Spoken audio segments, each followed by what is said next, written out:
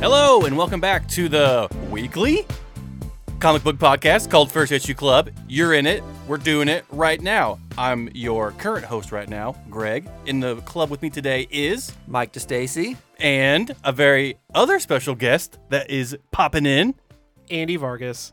Andy, thank you for joining us today. Thanks for inviting me. Stoked to be here. It's the spooky week. You're hearing this a couple days before Halloween, so I hope it didn't scare you with my spooky ghost voice. Got it. Yeah.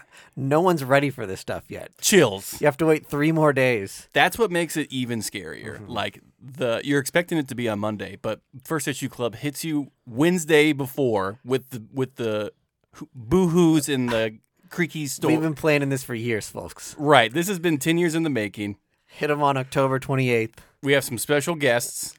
We're not doing that this year. We typically on Halloween we have like those big extravagant episodes. You do a fantastic job editing them. Yeah. Not the case this year. I'm traveling this week. Yeah, and No time to edit. So this is raw. So anything scary you hear is us messing up and getting someone's name wrong when we talk about a book. Yeah. Which is horrifying. Yeah, releasing an unedited podcast is about as scary as it gets. It truly is. In this week's episode, we're going to talk about the rise of 90s nostalgia, some scary books that have really stuck with us over the years, some book recommendations from the week, and whatever else pops into our mind. Mike D, I think you had a couple newsy hits for us before we get going. I did. One, I wanted to mention Vita Ayala's New Mutants run has come to a close. And I just wanted to shout that out as something that I've really enjoyed. The 30th issue was I think Marvel put it as like a love letter mosaic to New Mutants. So there's a lot of like throwback. They're like telling each other stories about them growing up. And so you get a lot of like littering of New Mutants past. I've really enjoyed the return to Limbo that Vita Ayala did. And we got this gold armor for Magic, which seems to be something that's sticking around. Yeah, is she going into another team? Not that I know of. As far as I know, she's sticking on New Mutants, but maybe not. She's been in and out of Strange Academy as a professor. They've teased over the past couple years that there's like maybe some Doctor Strange crossover that's going to happen, like furthering that Strange Academy stuff, but it hasn't happened yet. Okay. But New Mutants, I think, was just an exciting run that they did. New person writing it, and Escapade is a new character that was introduced during one of those Marvel Voices Pride books. Yes. Yeah. And is joining the New Mutants as of the next issue to come out, issue 31. Have they announced who the new writer is? They have. It's not someone I'm familiar with. Oh, okay. So excited to see what they do with this arc that's all about kind of bringing Escapade to Krakoa and introducing that character. So you said issue 30 was like a celebration of New Mutants. Exactly right. Was Cannonball in it? And did he say, I'm not invulnerable when I'm blasting? 100% yes. Thank you. Both of these things happened. I'm like, when you're taking a retrospective and looking back and you're homaging all the things that need to be homaged, that's Yes. part of the canon. Cannonball canon. Haha. I'm not invulnerable when I'm blasting has to be in there. If you don't know why we're bringing this up, there's a rant from me somewhere about a interaction with Chris Claremont where that I had. We never covered off on this, did we? An update to the story since. Oh, because Joe, yes, our friend Joe. So let me explain myself. Yes, go ahead. I talked to Chris Claremont at a convention, and I'm like, huge Cannonball fan. He's one of my favorite characters. Just got a remark from Bob McLeod on this cover. I was like, I would love it if you wrote his famous quote on the cover. And Chris Claremont's like, what quote? And I'm like, I'm nigh invulnerable when I'm blasting. And he was like, Cannonball wouldn't say that. Right. Very, very definitively. Let me step in here. We found screenshots of the comic book and posted them online of Cannonball saying this in the comic. In several issues that Chris Claremont 100% multiple and issues. Since then, it is like become a constantly reused thing. It's like his go-to line. So ultimately, when I'm having this interaction with Chris Claremont, it's very uncomfortable, and he's like, Cannonball would say, "I love Leela," who was like the rock star character in New Mutants that he dated. Yeah. And so he writes, "I love Leela" on the cover of my comic, which is like, whatever. you'd have to be me to know that. It's like something related to Cannonball. Awesome. Thanks, Chris. Like a super fan. Flash forward to this past year at which Comic-Con? Do you know? I think he went to, oh man, Was it Emerald City? I think it was Emerald Yeah. City. Yeah. Our buddy Joe goes and asks if Chris Claremont would do the exact same thing. Pulls up, same book, same situation, and it's just like, "Hey man, I'd love if you'd write the famous Cannonball phrase. Yeah. I'm nigh invulnerable when I'm blasted." And wasn't taking no for an answer. Which maybe I should have been a little more insistent, because yeah. ultimately Joe got what he asked for. But I think he got this, dug in. but he got more guff than I was comfortable handling, I Mm-hmm. think. Because I folded immediately when he was like, "Cannonball wouldn't say that." I was just like, "Yes, sir." Yes, Chris. Of course, Chris. But Joe's issue doesn't say I'm nigh invulnerable when I'm blasting. It's like I'm almost invulnerable when I'm blasting off or something like. I think Chris Claremont maybe takes umbrage with the fact that like Cannonball became more of like a country bumpkin over the issues, and nigh is a word that would not have been in his vocabulary. Sure, yeah. So he's like an ostrich in the sand now. Just his head is in there. Like, nope, no. Would never ever say that. So yeah, he got a version of this written on his comic only after Chris Claremont's handler Yes. was like, he like looked to him for like assurance, and he was like, it's kind of his thing that he says that. Like, Chris, he says that a lot. like he says it like every issue he's in. He says that in the issue you're holding. And, well, the funny thing is, like, when When I had it, Yes, he did it. He flipped through the issue like you flip through a magazine, like, Oh my! and he goes, "Nope, not in there." And I was like, "What? You didn't even look at a single. There's no way you could have read a single word." I don't need to. I wrote it. And I want to emphasize, Chris Claremont, one of my all-time heroes, one of the all-time comic book writing greats, like more than a cemented canon for the X-Men, like Yeah. is like the reason the X-Men are what they are today. Yes. So huge fan of his, and small gripe. He was so cool and talked to me for a really long time and so many other people for a long time. But why this particular thing was a sticking point, I have no clue. So congrats to Joe on a killer piece in your collection that I guarantee like no one else has, because of how much- 85% there. Yeah, exactly right. Next time, if he ever comes to Planet, you should just write it out for him and have him sign the quote. Yeah. Exactly right. Right. You don't have to author this; just okay it. If Chris Claremont ever comes to Planet again, we're all getting shirts printed that say, "I'm nigh invulnerable when I'm blasting. Cannonball, maybe." And then, like, so funny. I cannot troll Chris Claremont. I can. Don't worry. So I'll leave it to you guys. I got you. So yeah, I did want to shout out Vita Ayala's run, which I just thought was fantastic, and I'm excited to see what they do next. Okay, the other thing that stuck out to me on my topics this week was that the highest 10 prices of all time for comics were sold in the last 2 years.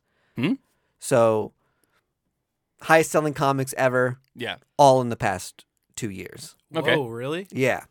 And it's just interesting to see the escalation of collectibles over the past couple years. Mhm. And it's funny that like we've got this point where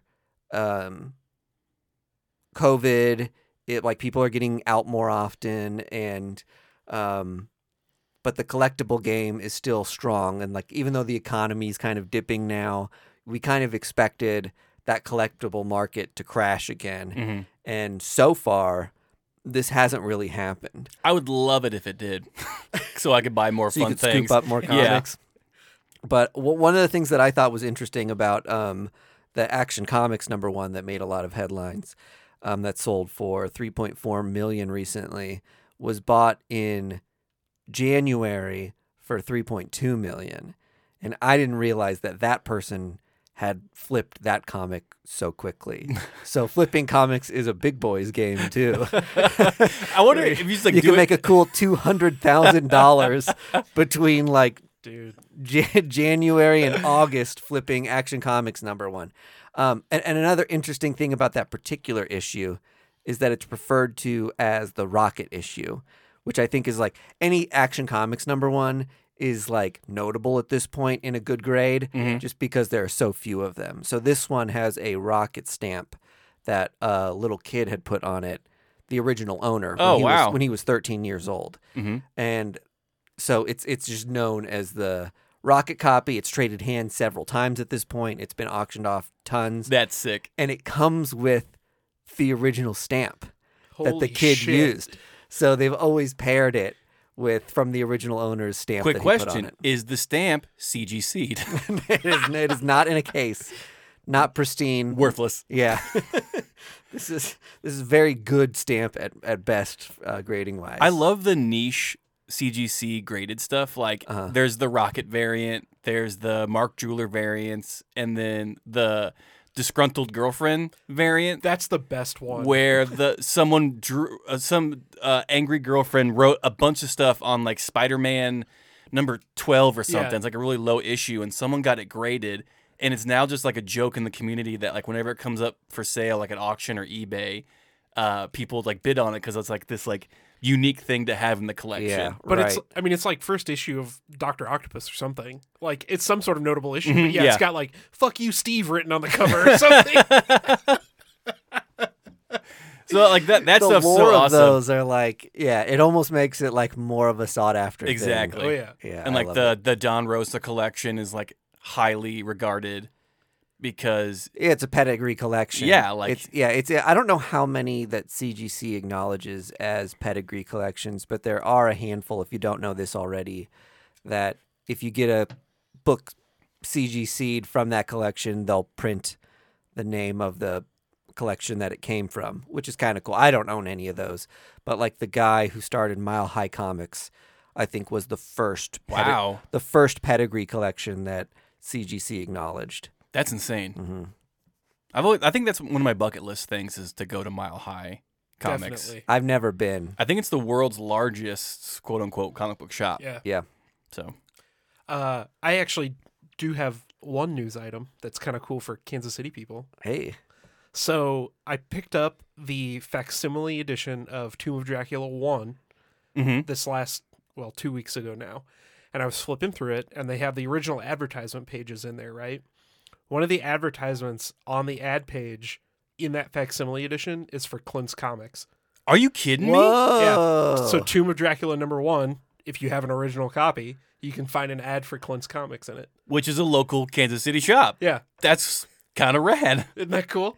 One of the things about these like, you don't realize how much of a gem Clint's Comics is until you go to other cities and you're like, these are the comic shops? Like, we are in one of these cities where you're kind of spoiled to have such a massive comic shop that it's really big, just rows and rows and rows of long boxes. The new comic shelves are just like go on forever compared to a lot of your typical shops that are in like strip malls and things like that. It's a really cool shop. They are stuffed with back issues. They've got a basement full of comics that they won't let you down in. God knows why they haven't turned that into shoppable space. But they've got like an entire library of vintage comics down there that they'll bring up like one at a time if you ask for like something specific that they don't have out. So really cool shop. I'm going to Madison, Wisconsin next week, and I've got a couple shops on my list to check out. Are there some So- notable shops up there? Or just There aren't really. There's like Okay. there's no shops that I saw that were like these are destination shops. But maybe I'll have some shop tales by the time I get back. Are you gonna get some cheese curds and some beer while you're up there? One of the only things that I asked to do was get cheese curds. If anything else, load me up with cheese curds. And it's the same thing when people come to Kansas City and they're like, "What's the one thing I have to do here?" And I'm like, "Get burnt ends." And I was like, "What's the one thing to do in Madison?" And it's cheese curds. So I got to do it. can you smuggle cheese curds back, or will they like check you with I was going to fill my backpack with just loose curds. cheese curds.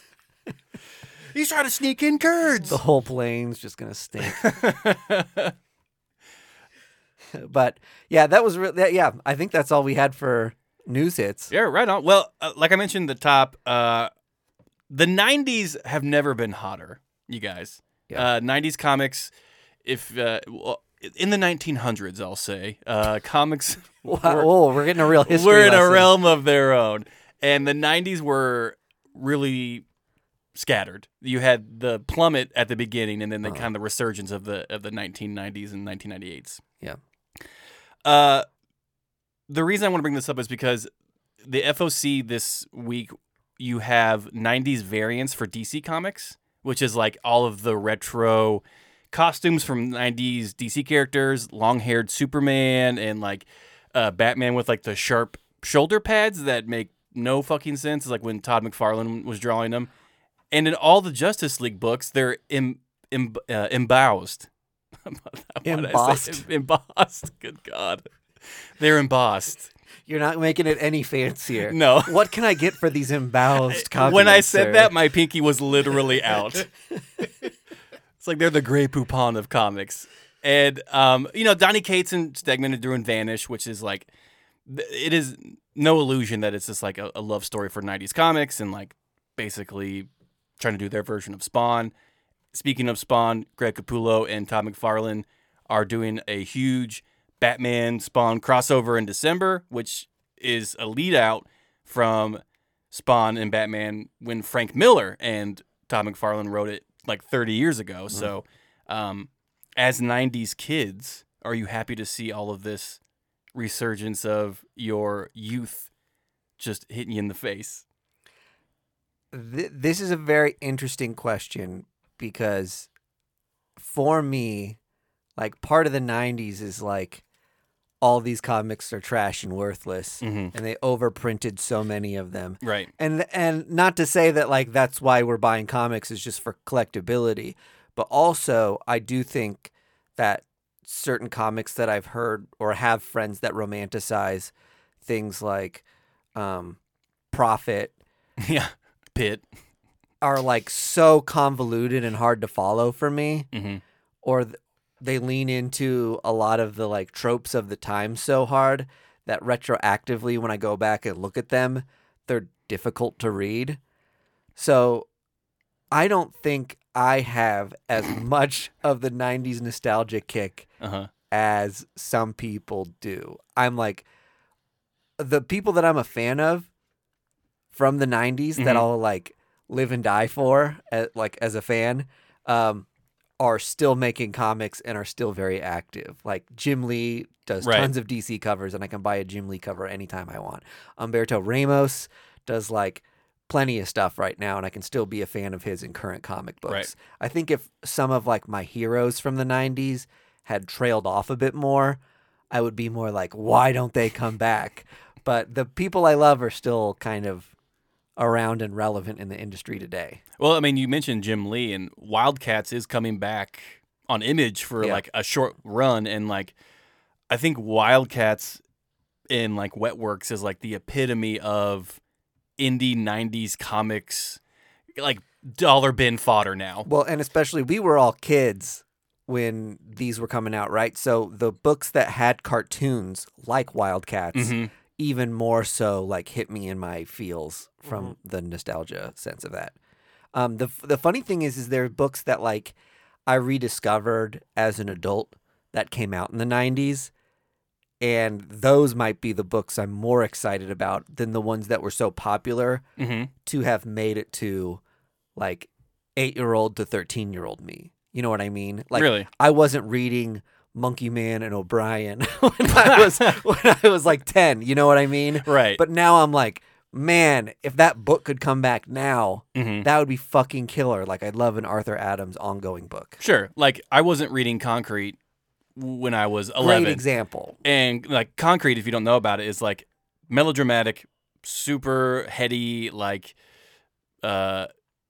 the emo thing, essentially. It's just like, it's about a man who's transformed into a giant rock and like all of the shit he has to go through with that, and it's like it's by Paul Chadwick, and it's fucking beautiful. Like the line work in it is insane. But yeah, like I had to rediscover that book when I was in like a junior or senior in high school. Like in the 90s when I was 12 or 13, I was like, what the fuck is this garbage? I want my goddamn Wildcats. Totally. I mean, same thing with like Milk and Cheese. Yes. And Hate. Yeah. And all these like really Flaming Carrot, all these like edgy comics that were like late 80s, early 90s, mid 90s. Yeah. Like no way I'd have a nostalgic relationship with those because I was too young. Uh-huh. But those are the books that stick out to me as things that like I would love for that sort of vibe to come back to comics. Just like the anarchist indie like pub. Yeah. Like I'm making a comic to make a commentary about comics. Yes. And to just be fucking weird. Right. And to your point about Donny Cates being a very nostalgic comic book writer and hitting some of those feels, like he's doing that but in a different way. He's writing comics that are like a commentary on the medium, but not in a way that like is just like, oh, fuck society, everything blows. It's a take on that superhero trope stuff that we just got fed like tons of in the 90s. It's like, what if Spawn had some restraint? Right. Well, that's the stuff that's interesting to me. I didn't grow up reading comics. I got into comics when I was a college kid. So I like the aesthetic of the 90s as a throwback thing. But like, yeah, the stories and the creators and stuff, I have no like allegiance to. So yeah, bring back, the sick ass acetate covers and, like the and they are embossed, covers, hey.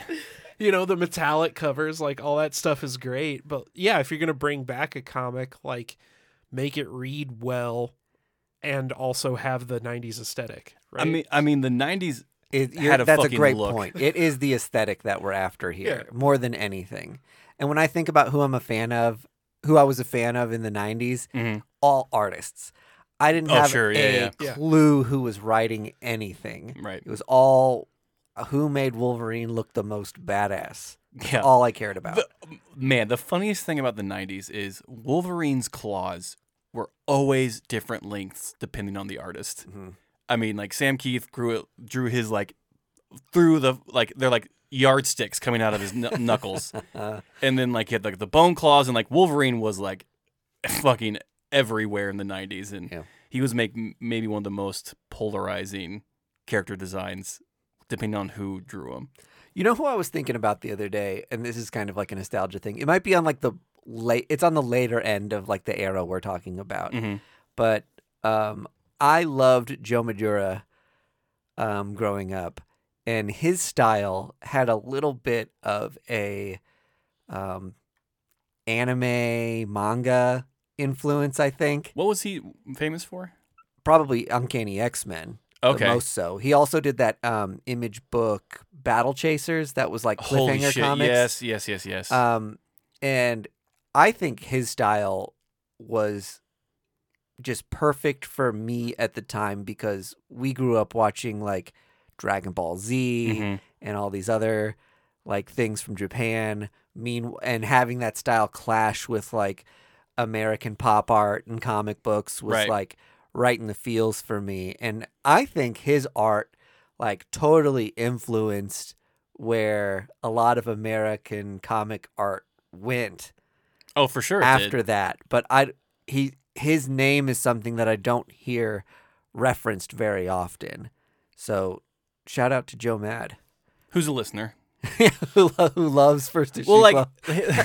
him and like you mentioned Huberto Ramos, like his both cliffhanger guys on Image. Yeah, and like his body parts were so extreme, and like the facial features were like really really wild. Like those two guys really influenced, I think, a younger generation of artists going forward, like you said. So, both of those guys. Huge First Issue Club fans, so they're probably blushing right now that we're talking about them. Yeah, probably. Yeah, we'll sign some stuff for you guys if you just want to DM us your addresses. We'll send I'm nigh invulnerable when I'm blasting. First Greg Issue Lichtai. Club swag out. Yep. Todd McFarlane, not a fan, so he's not listening. I know that for sure. We can say whatever we want about Todd. He's too busy doing promo for the new Spawn movie. Did you see his promo stuff for the Spawn movie? It's basically like he made it in notes with like a pin, just like Spawn update coming tomorrow. And it's just like the biggest grandpa thing I've ever seen of like, the kids are going to love this. It's like, leave it to the marketing department, Todd. Hey, he's excited too. He is amped. Yeah. And the movie comes out in, like, what, 2 years? Like, Jamie Foxx is attached. His big announcement was that they found a director. So, like, Yeah.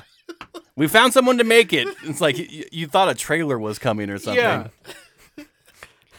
Well, let's get to the reason why everyone's here. Comic books. Yeah. It was a big week last week. A lot of cool stuff came out.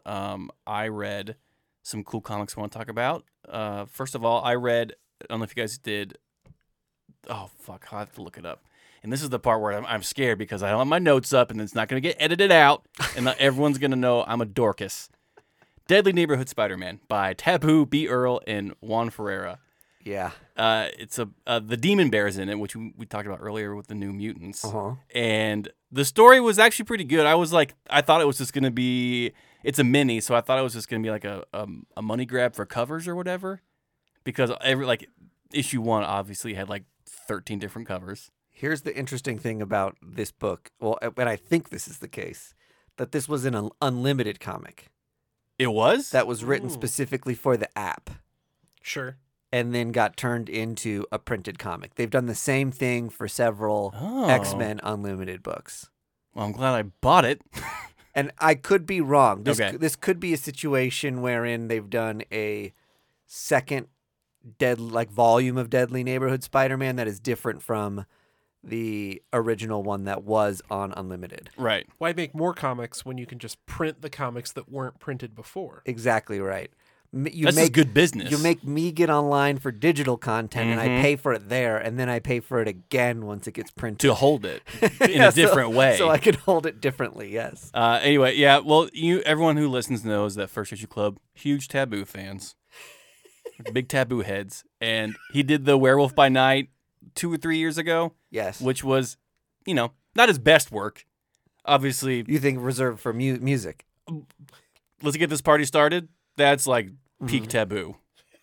I think he wrote that. But this was actually a really good story about, Peter Parker doing research about sleep and dream science that will help cure diseases. A little bit of a reach, but hey, people, it's comic books. Yeah. But the artwork is the real star in this, and you get some really cool, trippy visuals, and the Demon Bear's in it, which is everyone's favorite bear antagonist. Actually, my favorite bear antagonist is Grizzly. Who's he? Oh, is that He's the Ant-Man villain? Yeah. Nope, Demon Bear gets it. So I read that, and then I read a book by John Ridley, GCPD, The Blue Wall.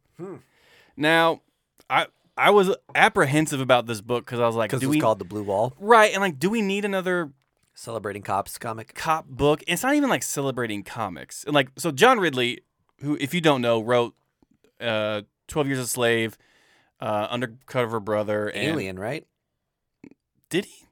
No, maybe some. That's not right. It's Ridley Scott. Ridley Scott. Yeah. 6 degrees of separation there. So like, phenomenal writer, and he also did some work on. He does a bunch of DC stuff already. And he did like some Batman Future State stuff, and he did the alternate or the other history of DC, which was like a Black Label book, which was fucking incredible.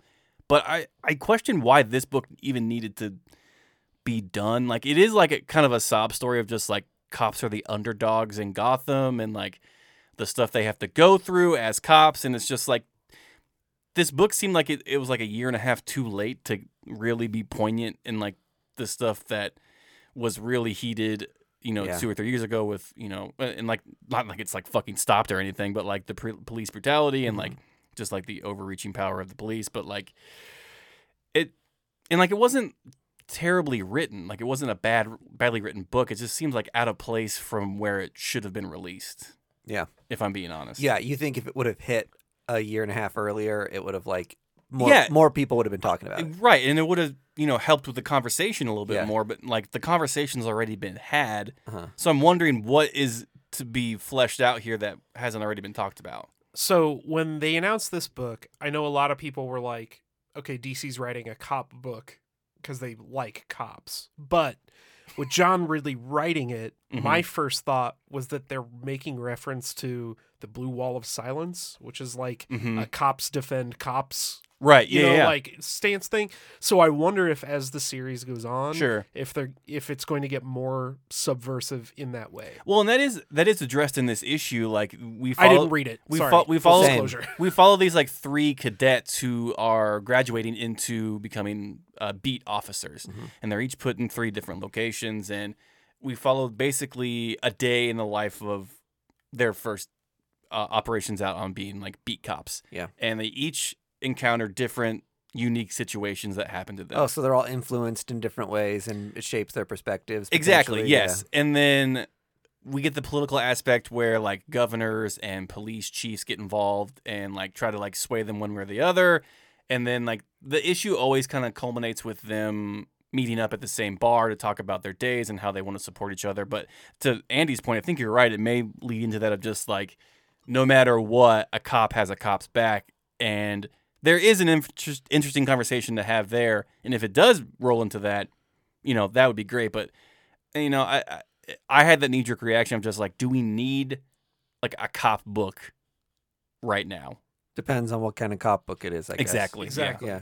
There's a certain point in time where you say, like, we need to remember that there are conversations to be had here and continue having those conversations. Otherwise, it's just like a news cycle thing that it's like, okay, we took care of being mad at cops. Sure.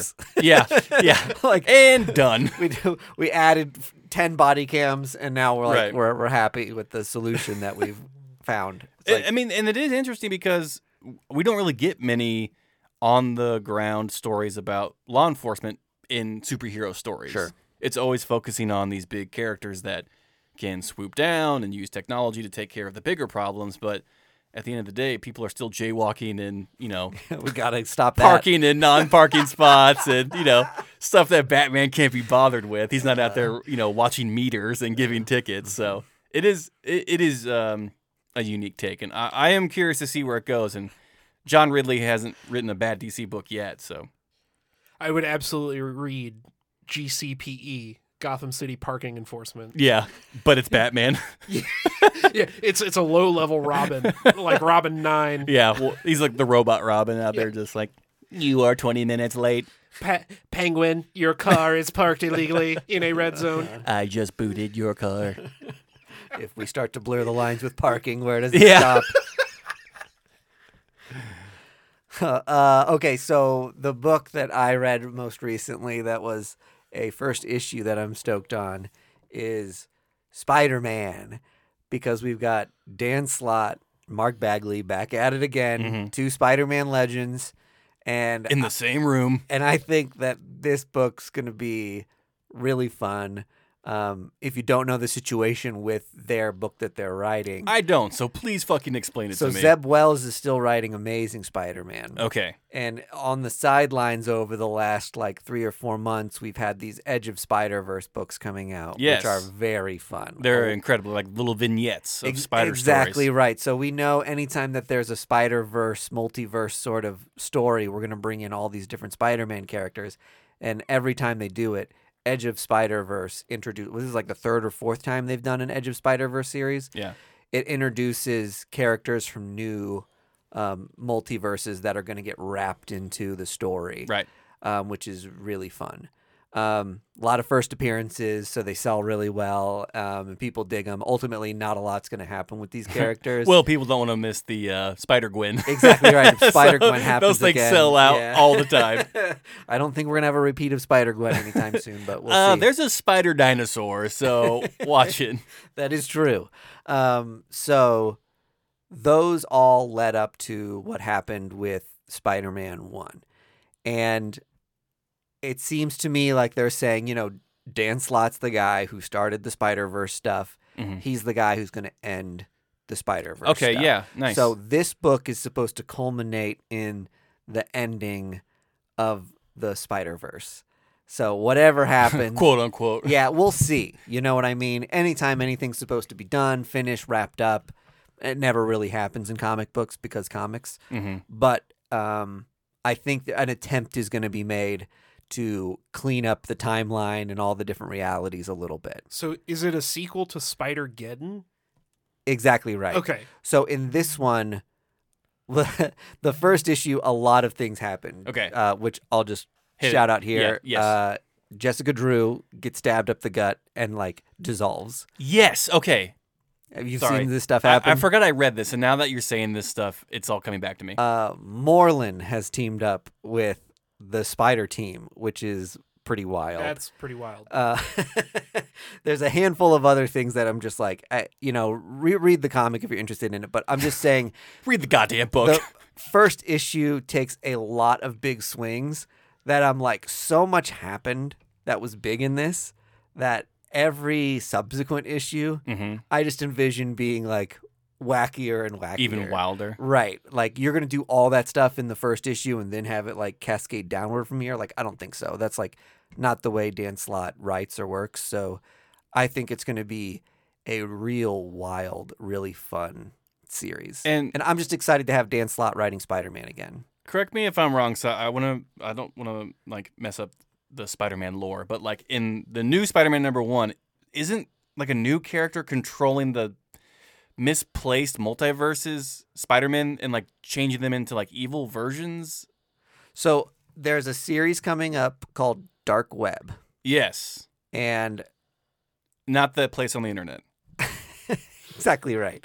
And we don't totally know how these things connect, but there is some like ancient mythology that's being wrapped into this new Spider-Verse story Mm-hmm. that leads you to believe that each of the individual spider people could be corrupted by like these bee stings. So Okay. that could be what leads into Dark Web, or Mhm. it could be something else entirely. We know from the Free Comic Book Day Spider-Man book that the Goblin Queen from X-Men is part of this. Yes. And so it could be like a demonic possession thing, and these two things could be a lot less related than we were talking about right now. Okay. Like I've seen some of that Dark Web stuff come out with Inferno branding, which is the old X-Men event Mhm. that dealt with Limbo and Madeline Pryor and all that kind of demon infestation on Earth stuff. So I think it's going to be more along the lines of that route. Yeah, because when I read it, it sounded like there was like another like Madam Web character who can like touch the quote unquote web of the that every Spider-Man is connected to and like corrupt their individual line or something with that sting of whatever. Yes, this is a thing. Okay. Comics, everybody. You gotta love it. These are things that like the more I read comics, the more I get stoked about these sort of things. Right. But I can also see in the rear view mirror that like 20 years ago me would be uber frustrated. Right. Because I'd be excited to check out this new big storyline that's happening Mhm. and then be like, I can't follow this. You're exactly right. This is for old heads. Yes. This is maybe the worst entry point for new readers. Yeah. And it's hard because as a new reader, you see these sort of things and you're like, I want to be a part of the conversation, but it's just very inaccessible. That's why we exist, to help. Sure. I'll do what I can. Tune in every week and Mike's going to give you an update. No promises. But it is like, sorry, Spider-Man #1 is following Peter Parker from the 6-1. Like it takes place in the 616. Yes. It is the same Peter Parker that's in Amazing Spider-Man right now. It's just like an adjacent Yeah. thing. Okay. Cool. Let me get out my Excel spreadsheet. He's wearing the same suit that was given to him by Norman Osborn that he's wearing in Amazing Spider-Man right now. So it's Right. like 1-to-1 on timeline. And he's right alive now. Right, Norman? Norman's alive. Mm-hmm. Yep. God damn it. His sins have been eaten. By, I wonder who. I wonder if there's a character whose name was so on the nose. Eating Sin Man. Got it. Got it. Sin Muncher. Is that all you want to pip? Yeah, exactly right. I know it's not very like super rad to like be like the one comic I want to draw everyone's attention to is Spider-Man. Ever heard of him? I could have picked an indie book, but I spent a lot of the indie books I was excited about last week in our like top 5s we missed. Oh, by the way, on the Discord we got a little roasted for not talking about 8 Billion Genies. Yes, great book. Because we talked about it before the break that we took, but 8 Billion Genies is of course incredible. Yes. And if you don't want to, so you're saying that didn't qualify. it didn't qualify because Okay. we already covered it. Got it. Okay. So I'm now taking the time to now Greg's very defensive. take care of a few issues that we don't, that we're not on the pulse of comic book, hot spots. Is that a DC book or a Marvel book? Andy, unplug your mic for a minute, and it's great to have you. But if you don't want to read the comic, which why would you even be listening to this show? It's going to be a TV show on Amazon. 8 Billion Genies. I loved the last issue I read, which was number 5, I think, and it was 8 months. Yeah. And it really fun. I love the progression of the story to be like the first 8 hours, Yes. 8 days, 8 weeks, 8 months, and then the next issue is going to be 8 years. And there's So- 8 issues. And there's 8 issues, so a lot of just fun things happening. And there's 8 billion genies. Yeah. Right. It's just Every character has 8 teeth. Little known fact. Andy, what do you got? what did I read recently? Yes. Sergeant Rock versus the Army of the Undead. You guys had to know that I was coming. It written hot by with that. Bruce Campbell. Yeah. Great story. It's a World War II action story starring everyone's favorite Sergeant, Mr. Rock. Does he have special powers, or is he just very good at war? No, he's just good at guns. Okay. He's He's the Punisher. he's good at America, but not as they couldn't take Captain America because Marvel had him. So Right, they yeah. went with Sergeant Rock. I mean, he teams up with Easy Company to fight some Nazi zombies. That's the story. Yeah. I mean, what else do you need? I mean, it's fun. It seems like it's going to be a good time. Bruce Campbell's actually a pretty good writer. For an actor, if anybody has read If Chins Could Kill or his novel, Did he write The Man with the Screaming Brain? I think he co-wrote that with Ted Raimi. Okay. If That was actually a memory really good serves. book. Yeah. Was that on IDW or Dark Horse? Oh, the comic? Yeah. I think it was a Dark Horse comic. Okay, yeah. So that's cool. I mean, is it super bloody? It's a little blood. I mean, it's DC, so it's. I kind of wish they terrible. would go like full Evil Dead, Yeah. since Bruce is involved and just like Well, just unbelievable gore. I don't think they wanted to make it a Black Label book, Why not? because then you'd have to show penis. Batman's penis, just exclusively Batman's penis in a Bruce Campbell book. Yeah. But yeah, I mean, it's a fun book. It's not a lot of thinking required, I guess. Hey, need that sometimes. That's my favorite kind of comic, with not a lot of words, which is another reason why I didn't like the Blue Wall book. There was a ton of words. Right? Just like, oh, quit explaining yourself. Yeah, all the important comics have words, and it's a nightmare. More pictures in my comic books. Yeah. That's my plea to the community. And you know what? Less panels. One panel per One page. panel per page. No words. If it can't all be done in one panel, what are we even doing here? Yeah. Tom King. 9 panels 9 per panels. page. Who the hell do you think you are? He has a book coming out with Phil Hester. It just came out. Gotham Year 1. Yes, Gotham Year 1, yeah. So we'll probably cover it next week. Yeah, it looks good. I just got it the other day. Looks pretty sick. And that's all you wanted to get out. I mean, that's the important one. There's a couple other things coming out. Crypt of Shadows came out this week. I haven't read that yet. Was that like a Marvel team-up book with Moon Knight? Or I think it's an anthology book. Haven't read it yet. Again. Okay. But yeah, it's a spooky season type book. Speaking of spooky season, Yeah. while we're in it to win it, we wanted to go down, kind of talk about some of the scariest books, or maybe not scariest, but some of the comic books that maybe have upset us the most as far as material, left us with that uneasy feeling.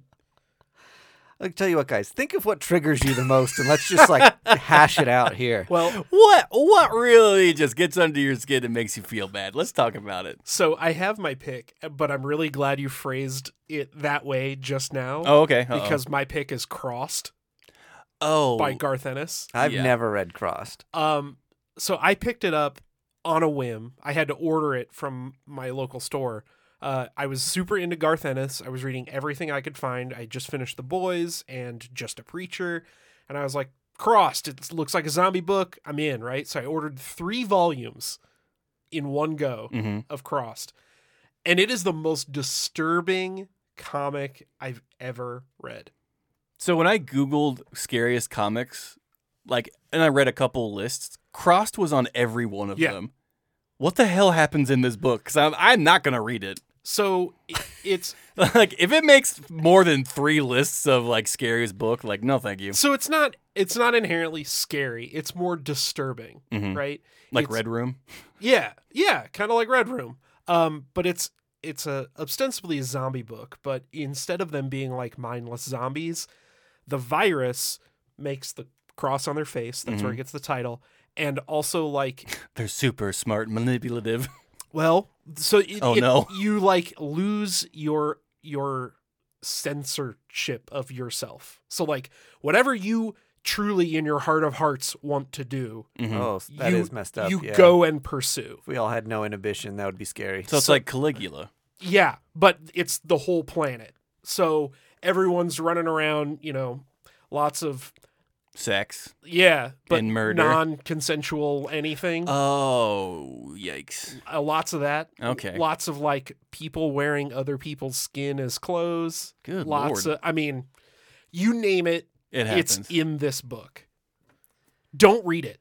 I'm like, this is not an endorsement for this book. Please, no one go read this. I know we're talking about it. Please don't seek it out. Legitimately, I had the opportunity to sit at the Garth Ennis panel at the last Planet Comic Con while he's here. And he talked about Crossed a little bit, and he said the point of Crossed was he wanted to address specifically people that say like, oh, if the apocalypse happens, I'm ready, I'm prepared. And he's like, no, you're going to die. Like, if something truly happens, your options are to die or run away. Mm-hmm. And that's what this book is. It's just like people on the run from this literal nightmare, worst case scenario. Right. Trying to survive. It's the extreme version of The Walking Dead. I do love that aspect of it because that seems like it actually has a point and a purpose for existing and like illustrating the barbaricness of the world. And the book I just mentioned, Red Room, just seems like it's like an excuse to be gross and like just draw the do you remember the book that we read? Yeah, Ed Piskor wrote it. Ed Piskor, illustrated it. And it's just like the gnarliest book for no other reason but to just do it. That's what Crossed became. So originally, Garth wrote it as like a 6 or 7 issue like mini, and then it ended. But it's on Avatar Press. Yeah, other people have taken it over. So somebody took it over and wrote 9 other volumes. Holy whatever. Christ! I don't know if it went that long, but I know Alan Moore wrote a mini series for it. Garth actually came back and did some more issues for it. So like, it's a long running comic, but it's messed up. Like what story's left to tell after like 2 volumes? I don't know, man. I don't know. Okay. Mine was Revival by Tim Seeley and Jim Norton. Yeah. Not Jim Norton. Anyway, it's about it's basically an alien possession story set in this like town that's like secluded from everything else. It happens in the dead of winter, and I really liked it because I like possession stories, and like alien stuff is like really fun to me, and it is kind of captivating, and it is almost like, and not like a who's done it, but just like you don't know where the alien is or who it's in. It's like an invasion of the body snatchers kind of thing, and every issue is like even more upsetting than the next. And like the thing is, like the alien can actually go into animals too, so it's like you don't know where it's at or who is safe and who isn't. And then one of the characters is like becomes pregnant, and the alien's also like in there with the baby, so it goes on a wild ride. It went for about 30 or 40 issues, and it's phenomenal. I love it. The covers are fantastic. Yeah, Jenny Frison did the covers. Yeah. It's fucking awesome. Yeah, and I try to reread it every Halloween time, and it gives you the right kind of goosebumps. Also, Alan Moore's From Hell, which about Jack the Ripper. Yeah. It's like a masterpiece, and it's huge. It's like a gigantic read, but it is a lot of fun. Yeah. It's hard for me to articulate like this book scared me, because I think there's something about the medium of comic books that are like not inherently scary. Yeah, it's hard to jump scare. Yeah, in a exactly right. And so I think kind of what you articulated, Andy, that like sometimes when fucked up things or these situations or conundrums come up in stories that like really stick with you like days afterwards, where you're like, ugh, that's haunting me still. Right. Like those are the sort of books that get me. And there's a book that just came out a few months ago that is a psychological thriller sort of book by Zach Thompson called The Brother of All Men. Oh, okay. Have you heard of this? Mm-mm. I like Zach Thompson. Yeah, it has like a Wicker Man-esque like feel. It's like, I think it's set in the 20s. It's this guy who's like gone off to war, come back. He's a private investigator, and he's investigating this cult that his estranged brother has joined.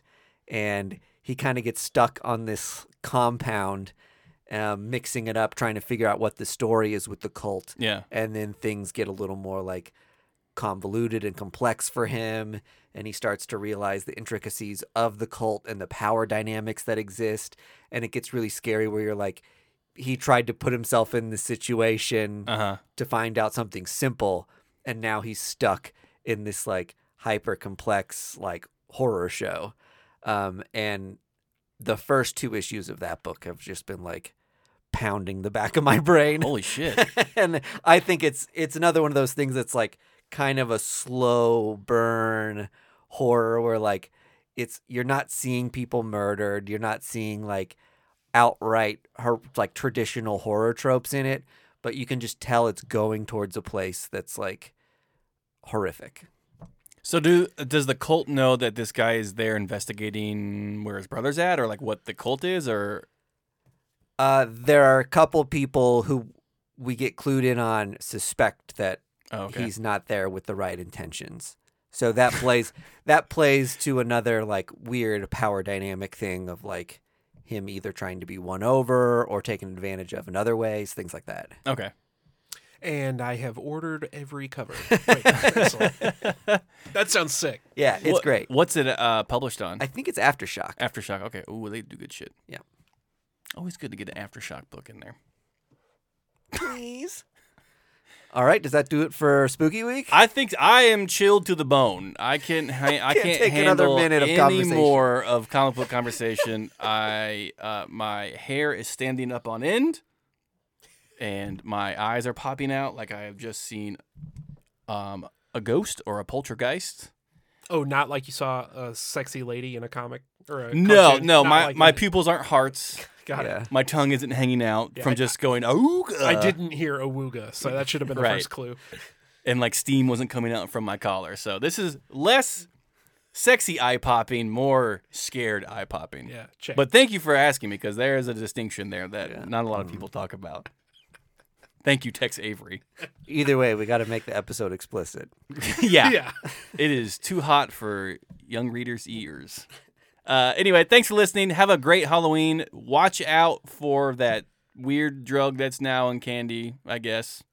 Oh, great. What's it? It's like ketamine or something. I have not heard of this. I don't know. It's probably not in there. Just make sure your kids eat all the candy. And have a good time. Bye. First Issue Club is edited and produced by Mike DeStacy and Greg Lichtite. Follow us on social media at First Issue Club, and check out our Patreon for videos, audio, and more at patreon.com/firstissueclub.